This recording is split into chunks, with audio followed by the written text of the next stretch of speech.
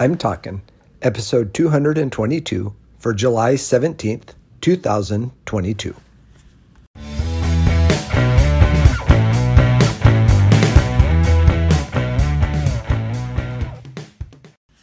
This is Joel from the I'm Talking Microcast, where I share my thoughts on a topic that has piqued my interest this past week. This week, we're talking glory. So the word glory is, not used very often. I'm not sure, but it is something that people seek. And I thought, as with last week's word shame, I've chosen the opposite to be glory.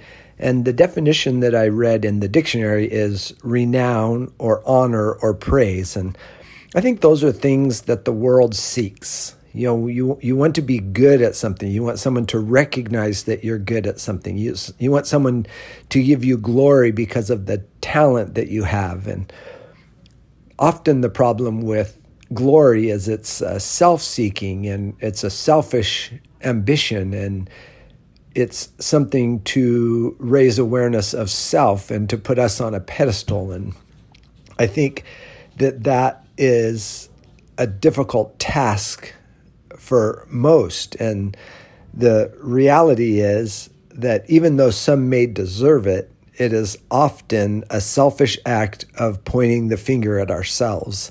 And therein lies the challenge for those of us who call ourselves Christians.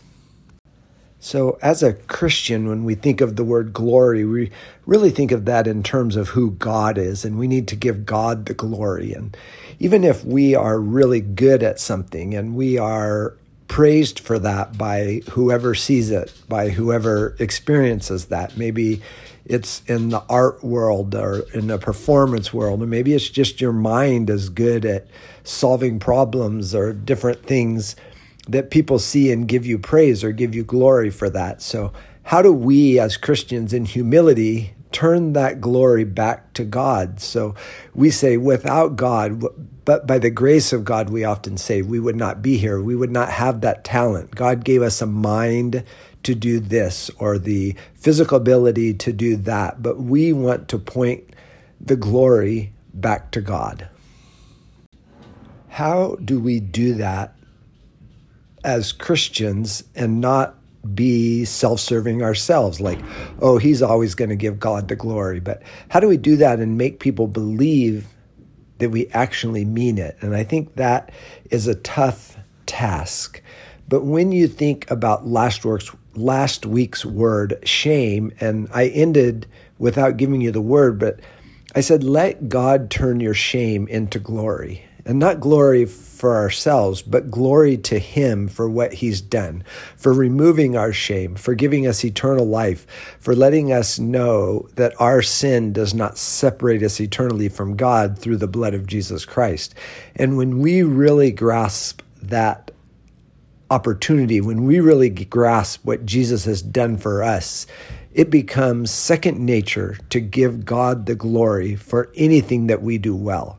And when people see that humility, not self-defacing, but the humility in the face of what God has done for us, they start to recognize that we give God the glory, not because of our inability or because we don't have talent or anything like that, but because of what God has done for us. Because we are saved from the midst of our shame, we learn how to humbly give God the glory. Until next week, this is Joel from the I'm Talking Microcast.